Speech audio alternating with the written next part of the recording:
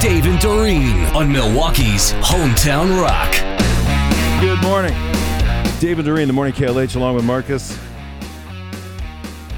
I'm going to play you a clip. This is one of those unintentionally hilarious moments. This is a viral clip of a 20-something nanny who has trouble keeping track of the 3 kids she watches. She's got a great idea for a family phone that would help keep everyone, in touch. They could all stay in touch. Family phone. All right.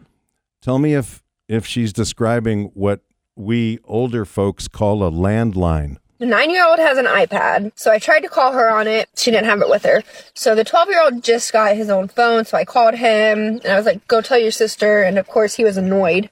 They need to come up with, a phone that's for the whole family that stays in the house. So if you need any person in the house, you can call that phone. It's not one person's number. It's just the whole family. For this phone, let's attach it to a cord, maybe stick it on the wall so that if there's an emergency, we can always find it. It can't leave the house. If you're a developer of stuff, reach out because we think it's an awesome idea and maybe a moneymaker. Wow. Dave Coombs. If she's not serious. Joking. She's a great actress or she is so serious that I can't even. I think she's totally serious.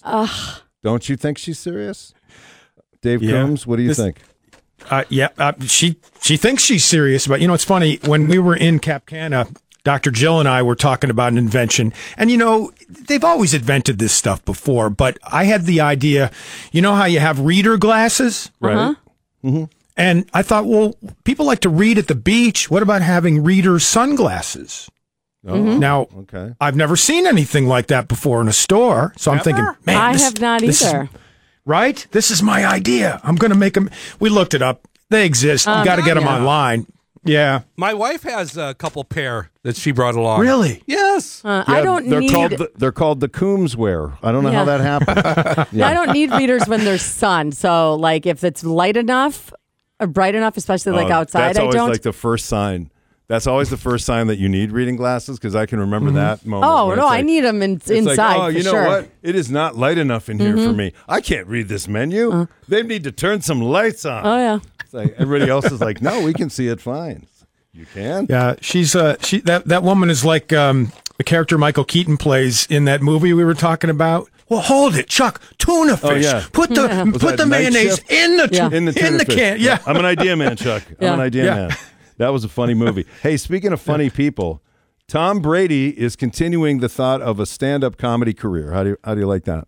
Yeah, when we talked about this yesterday, we thought maybe it was a joke, right? Yeah. But apparently, all these news services are picking up on this story. And I guess his inner circle try and talk him out of it. I think his inner circle should just let him do it. Let your freak flag fly, buddy. See what happens. Yeah. And if Tom Brady can be a stand-up comedian, Bill Belichick's got to be next, right? Oh, he's so funny. Well, he's dry. He's got a dry sense of humor. On to Cincinnati. I've got an example of Bill Belichick's stand-up. Here you go. I'm not a scientist.